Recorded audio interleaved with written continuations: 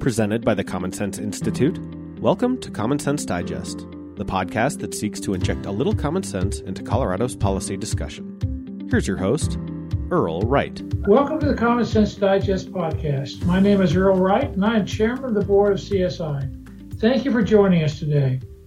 For much of the last 2 decades, Colorado has been very highly ranked among the U.S. states for being business-friendly. This has been reflected in the state-by-state rankings, extolling Colorado's relatively low tax rates, highly educated workforce, and high quality of life. These positive factors reinforce patterns that increase the size and scope of Colorado's business community and workforce and the overall economic success of the state. In 2023, however, the outlook has changed. On one hand, there are certainly reasons to be optimistic about Colorado's business environment, as recent job and business formation suggest that our economy has rebounded quickly and from a national comparative basis very quickly from the pandemic, and as is currently weathering the storm amidst the battle of lower inflation. CNBC recently ranked Colorado number 4 on its list of top states for business for 2022. On the other hand, beneath these positive indications, there are signs that the direct and indirect costs of doing business in Colorado are beginning to threaten our state's competitive edge. We're going to discuss that today and see what kind of implications, if any, there might be. I'm joined today for a deeper discussion on this issue by Sias and Loren Furman. Lang is CSI's 2023 Mike A. Loprino Free Enterprise Fellow and a former Colorado State Representative and a current commercial pilot. But there's more to it than that, and let me share, if I may, some of Lang's background, which we can appreciate his expertise on the topics we're going to cover. Lang has a JD from the University of Michigan.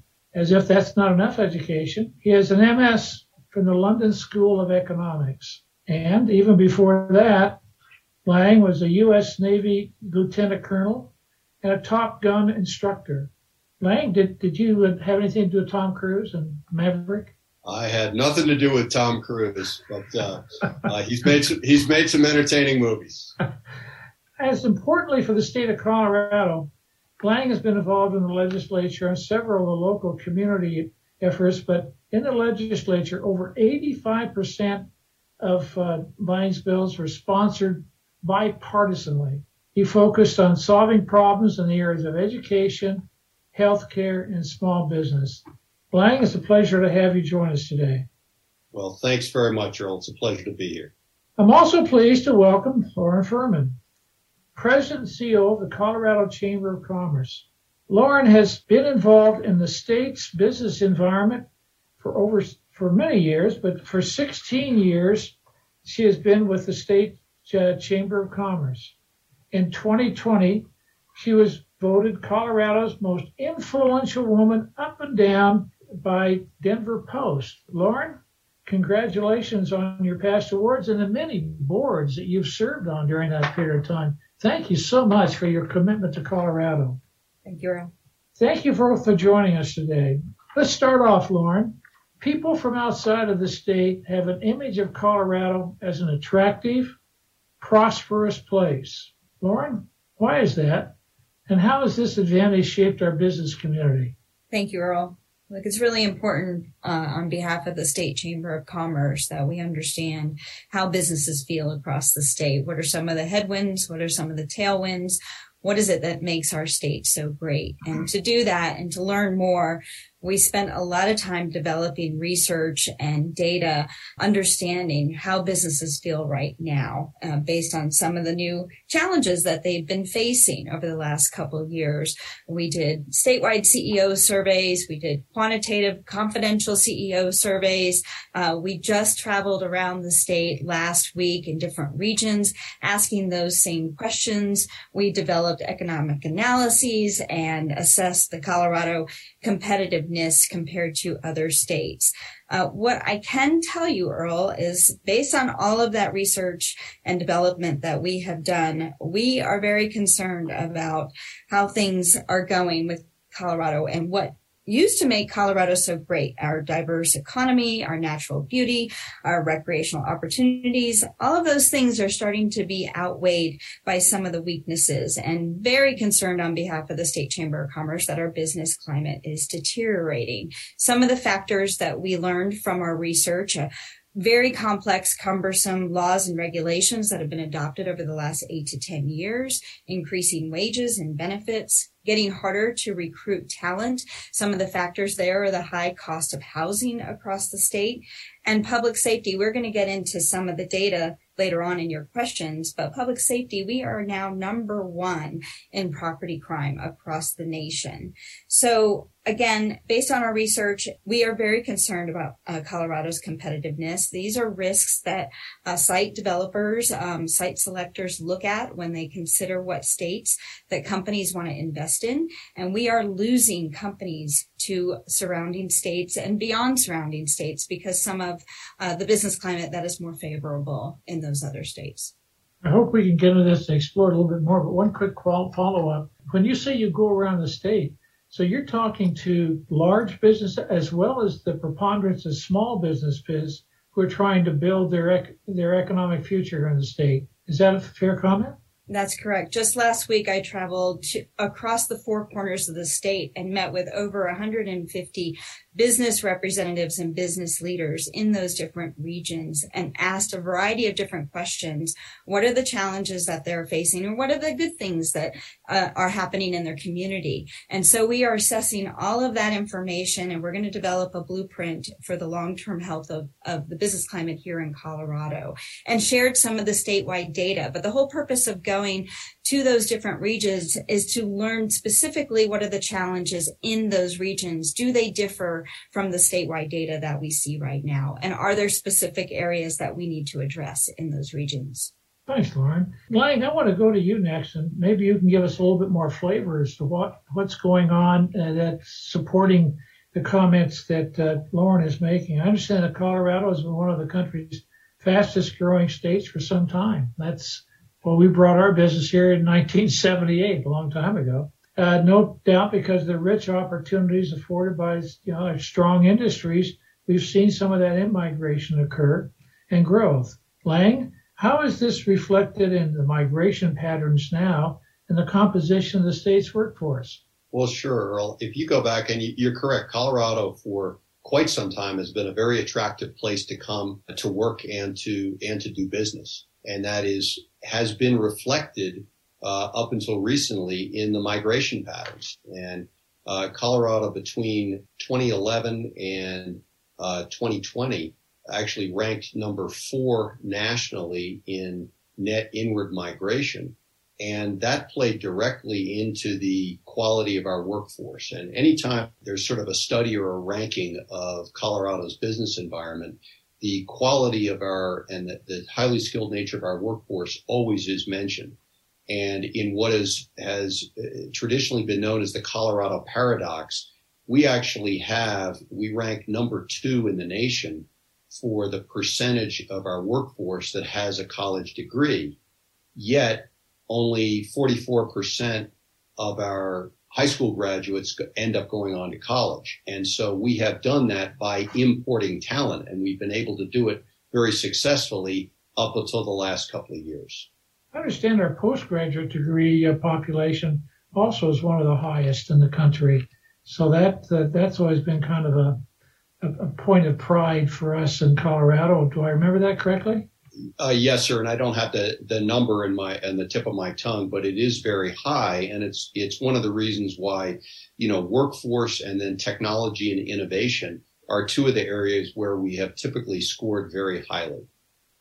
What, aerospace is for Colorado is one of the top industries. We're leading in that area as far as on a per capita basis. Absolutely. And we have a significant technology environment, including life sciences here. I mean, there are really some exceptional things that have gone on in Colorado, fueled by the great minds that have come here. We'll talk about the last few years, if you would. Colorado, as some studies from CSI have pointed out, we have rising crime, and Loren, you mentioned that, and Loren, you also mentioned the affordability of housing, and there's been in the news a lot lately Are people and businesses still flocking here? What's the current trend? Help us out. Well, what we are seeing in the last 2 years, we've actually seen a pretty dramatic drop-off in net migration into Colorado. We've seen a drop-off in the last 2 years of about 80%. And Colorado, which I mentioned had been ranked number 4 over that previous period of time, very suddenly dropped to number 18. And we would never assert that 2 years constitutes a trend, but that should get anybody's attention and force us to ask, well, what's going on? Why are people making these decisions not to move here or to leave here? And why have the numbers changed so dramatically? And you point to crime, and that certainly is quite possibly an issue, but some of the cost issues are what we have been focusing on here most recently. Lang, I want to push a little bit more on the topic of migration. It's one thing just to say it's dropped off, but you all had a REMI model that you work with that sees what the unintended consequences of various things that, if they continue, could happenly be. I know you used the REMI model in your study. I often refer to the impact of something like the multiplier effect. If this trend were to continue, or just take into account what's occurred in the last 2 years, what's the impact with regards to further improvement over the next few years or even 10 years due to the fall off of migration in the last couple of years, and if it were to continue? Well, you're quite right. And doing modeling on this, the consequences could be pretty significant. And it depends why the drop-off has occurred. If the drop-off is an anomaly and we are able to replace those folks pretty quickly, then the impact is fairly minimal. If the change in migration is driven by an actual structural change in the cost of doing business, then the impacts are far, far greater, and they grow over time. So for example, just a 1% increase in the cost of doing business in Colorado if we do that across all sectors, it actually reduces the labor force by 53,000 over 2 years. And the job loss is more than double the size of the labor force reduction. So it jumps up to 130,000 against that baseline. So, the impact of rising costs, on migration is significant. And I think also in a state that has had to import its high quality talent or a significant percentage of it for so many years, if all of a sudden it gets harder to do that, I think just intuitively we can see that's a significant consequence for the state and its businesses, especially its high tech businesses. I want to explore that a little bit more in just a second, but can you give us a reference point about, are we experiencing the same thing as other states? So maybe this is a nationwide thing, or is it, at least in the Rocky Mountain area, unique to us? That's a great question, Earl, because of course anytime we look at migration data that reflects a period during COVID and some of the economic turmoil we've had, we look at it and say, okay, that's interesting, but. So one of the things that we did in our report we'll discuss was compare our migration statistics against a number of other states nationwide. And the most interesting piece of information was that when compared with two of our geographic peer competitors, Arizona and Utah, Colorado's results really stand out, because during that period when our net migration dropped by 80%, theirs actually continued to increase. And they ended these last 2 years ranked, I think, number 4 and number 9 nationally as compared to our pretty precipitous drop. That should be concerning because we really do stand out in that regard. Loren, I want to go back to some things you said about your survey. And you have been with the Colorado Chamber 16 years, so you certainly understand what we refer to oftentimes as the positive hooks on our economy to get people here and stay here. But are business leaders, as far as you're concerned, and you said you've been to all 4 corners, and can you take 2019 as a reference point, the pre-pandemic, and kind of reflect on where their mindset is now relative to where it was on the pre-pandemic as far as the future of Colorado goes, economic future of Colorado goes?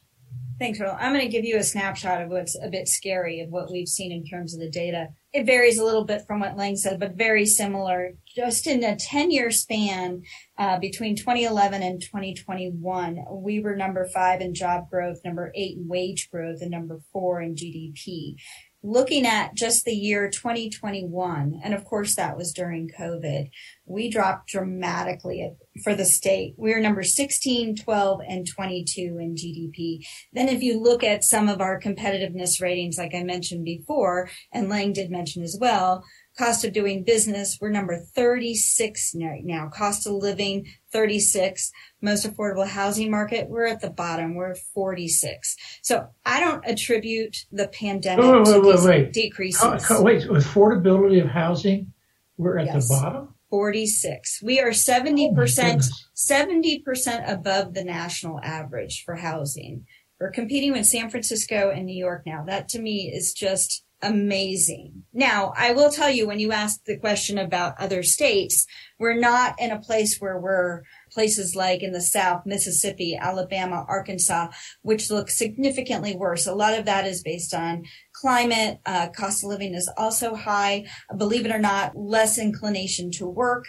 So we looked at all of those factors. In Colorado, believe it or not, we're in a much better place than some of those areas in the southern region or the East Coast, like Connecticut or even California.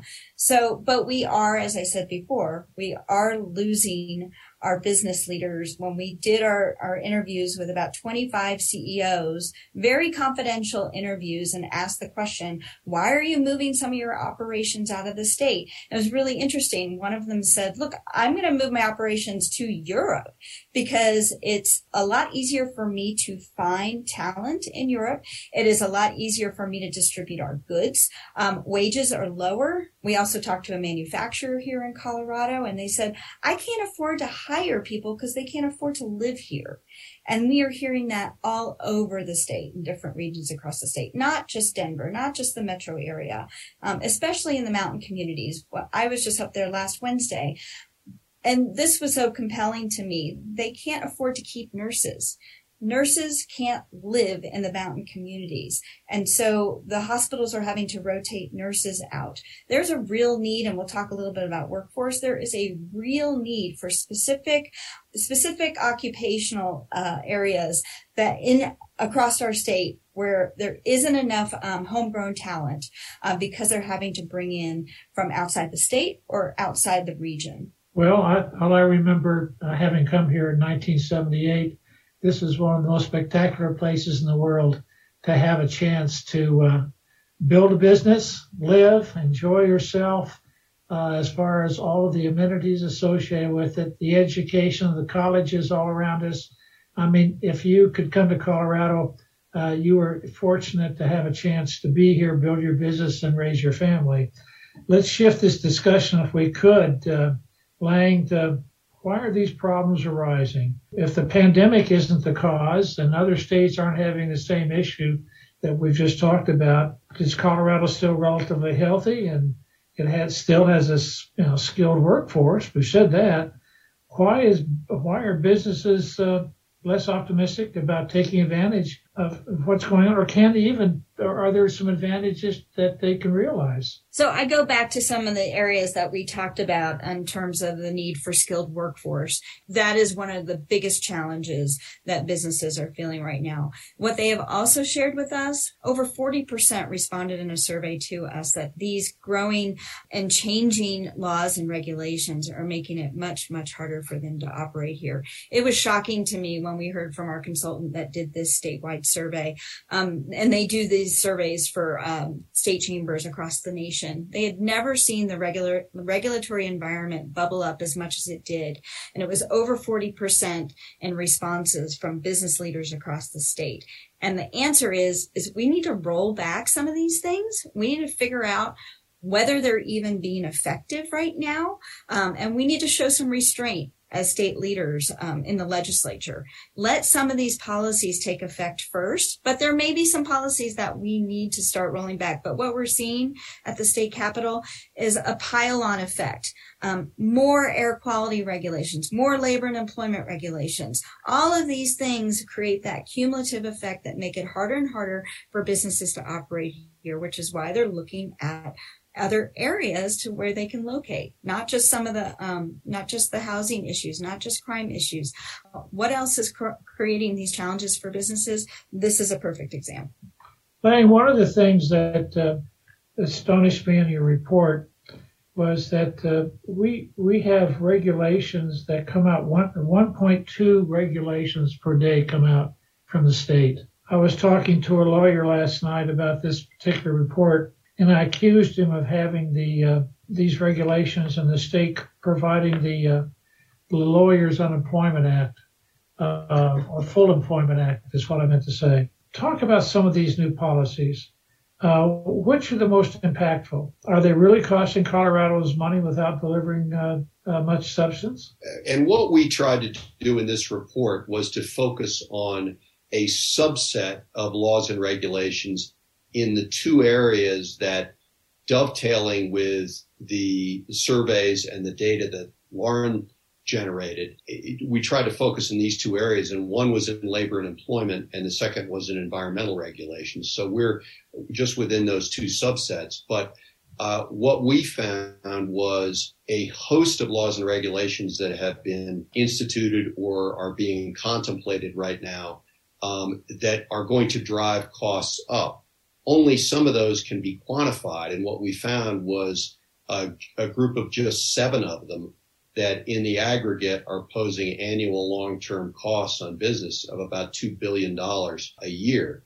And whether they're providing value or not is, in fact, the debate that we think ought to be happening here. But there is a cost associated with them, and in the aggregate, they we believe, impact our competitiveness. So just to give you a couple of examples, one is the family leave medical program, which frankly was voted on, was passed via ballot measure by all the voters. But that is a cost annually of almost $900 million a year on business, plus over $400 million paid by employees that just went into effect. So like many of these things, we either haven't yet felt the impact or we're just beginning to. Another one was to rise the unemployment insurance base wage. A third one is mandatory sick leave, which is very, very different from what most states have. And again, all of these arguably have some benefit. The question is, to put it bluntly, is the juice worth the squeeze, particularly taken in the aggregate and as it impacts collectively as they impact our competitiveness? I looked at those particular laws, and I concluded, along with some of our people and our HR staff, that the companies that are really being impacted by are small businesses, small-sized businesses. And that's, if I remember correctly, about 70 to 85% of the Colorado economy is small, mid-sized. Am I right on that, Loren? Is that approximately correct? A little bit more, about 90%. 90% is, these are costs to the growth of our economy here. The other one that struck me, Lang, was HB 21-1282. Now, they are trying to figure out how they can control carbon from buildings and the carbon emission that's created by the various buildings around the state of 50,000 square feet or higher. I'm a banker. Let me pose this to you if I could. And Lang, you've got your master's in economics. Loren, you're out there talking to everybody. I'm a banker. And I pull up this form that I have in front of me, which nobody can see, that has to be filled out. And it tells me what my Energy Star score is. And it compares me then to others that are on a national basis and also to various ones in the state. And the law says that we're trying to get to a certain absolute number of carbon, decrease in carbon emissions. Now, I'm a banker, and I look at this, and I see that a 50,000 square foot building has a high score nationally. And am I going to loan money to somebody that has a hidden cost, and I don't know how much that hidden cost might be, to reconfigure their building so that they get a lower energy score to match up with this new piece of legislation? We're in the business of getting our money back, not losing our money. And the question becomes one of uncertainty. And all this is going to do is create more uncertainty in banking, particularly with regards to commercial real estate. And 60-some% of commercial real estate is done by community banks nationally, and I'm sure it's that high here in Colorado. Unintended consequences, Lang, your response? My response is you're looking for a a rate of return, and you have a risk calculation as well. So if you're going to loan that money, it's going to be at a higher rate to account for the unknown, to account for the risk. Absolutely correct. All that's going to do is I don't know how you take that into account in your econometric modeling language. Good luck. Well, thank you. I don't either, because the more unknown it is, the more you're going to have to charge to account for that, and the fewer of those loans you're going to want on your books, I assume. Well, I can tell you the OCC and all of the regulators are going to certainly look at it. They won't be very tolerant of risk loans, I can tell you. No, I'm sure they won't. And Earl, if I could return to just for a second to your comment about small business too, because for example, the impact on small business is huge, and that Colorado's 48-hour requirement is the largest of any surveyed state for businesses with 100 or fewer employees. So this goes to the competitiveness issue and the impact on small business. We'll talk about that a little bit more. I agree with you on the benchmarking. Talk about that a little bit more, about how these policy changes compare to other states, if you would. Well, one of the things that we did in the report was to, again, say, what does our environment look like right now, and what can we discern about the direction that we're heading relative to 3 different categories of states. And we looked at states that have been attracting people and businesses, namely Florida and Texas. We looked at states where there's been a outward migration for a number of years, New York, Illinois, and California. And then we looked at Arizona and Utah, again, as our geographic peer competitors. And just to summarize the results of that, and they're in a table here, it's pretty clear that Colorado's policies, the recently enacted ones that we went over, much more closely resemble what you see in the states that people are leaving than they resemble the states that people are going to. And they also suggest that we're on a different vector, on a different path than those two peer competitor states of Arizona and Utah. And I'm curious of, Loren's reaction to that, but that's what that analysis showed to us. I'm astonished by the comparison. I saw that. And one of the things that also struck me, I know we've done some work on what is the real tax base in Colorado. And the real tax base is not our income tax. It's all the fees and right. The income we have.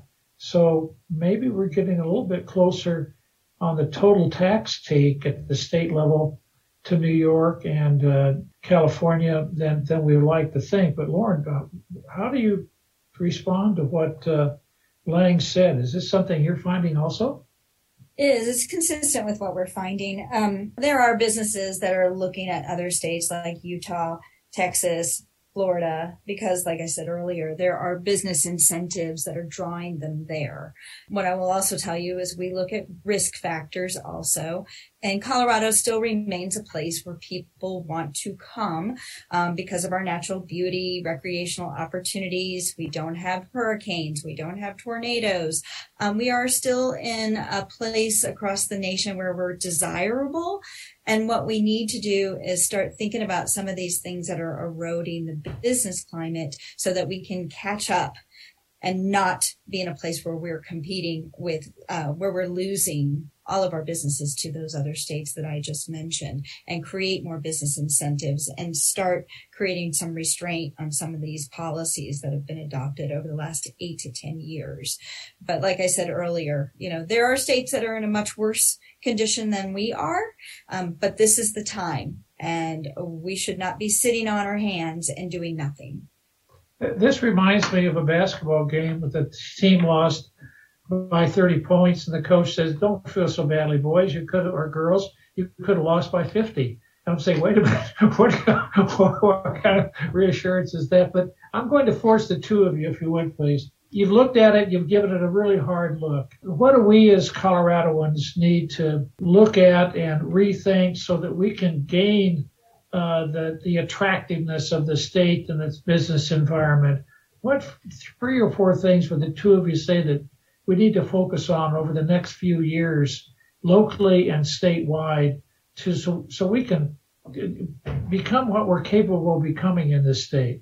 I would say we need to start peeling back some of those laws, regulations, determine their effectiveness before we continue to move those goalposts on new regulations. Would also suggest that we find some achievable solutions on workforce. There are some great folks that have been working on workforce for the last 20 years, but yet we still hear from businesses that they can't find the talent for the jobs that they need to hire for. And so we need to develop some more homegrown talent in those regions across the state.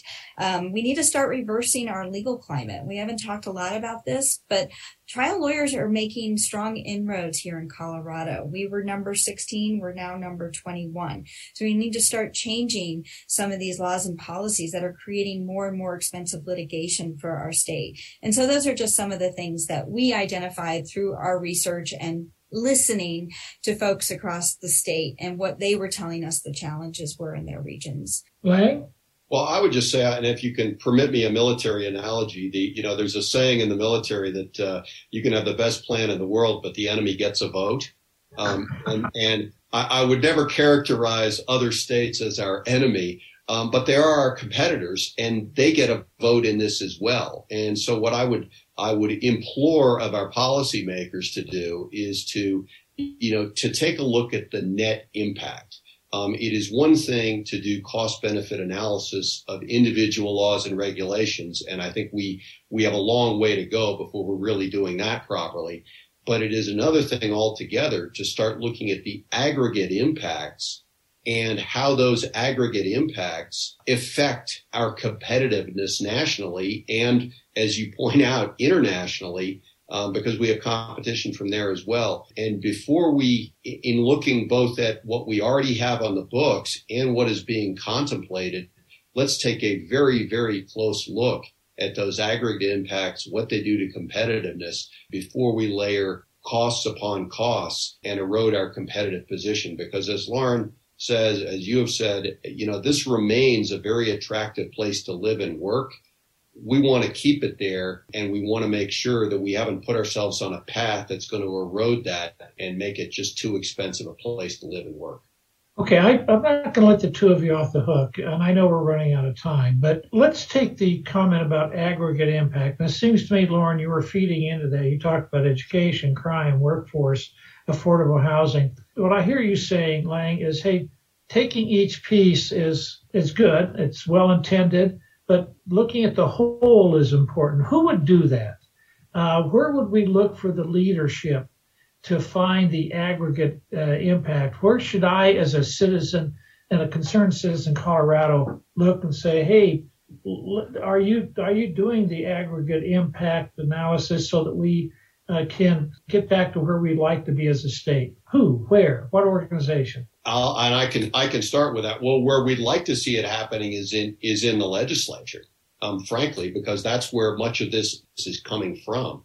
But to see it happening in the legislature and then in concert with groups like CSI that are working on the outside to do this analysis. But I'd like to see it happening in both places. Loren, what are your thoughts? We are leaning on some economists that do this kind of work in other states. And so they're gathering even more data for us on the aggregate impact of all of these laws, regulations, and see where we can start moving the needle.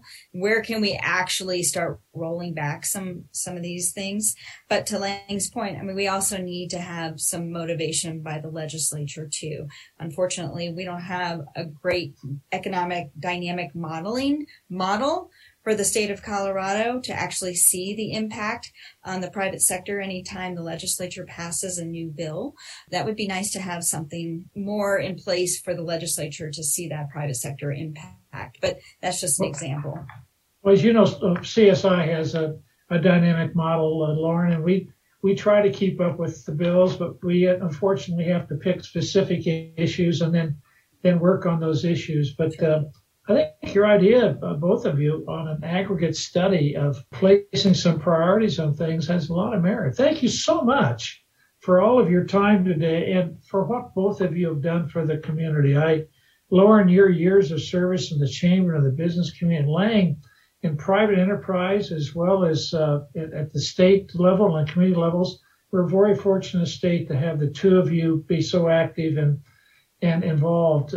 Thank you so much for participating in today's podcast. Thanks for having us. Thanks so much for the chance to be here. Really appreciate you. You're welcome. Thank you for listening to the Common Sense Digest. For more on today's topic, as well as our research on the most pressing public policy issues facing Colorado, please visit commonsenseinstituteco.org. The preceding episode, along with all others, is available on podcatchers everywhere or on our website under the podcast tab. Our technical producer is John Ekstrom and Deft Communications. This has been a production of the Common Sense Institute.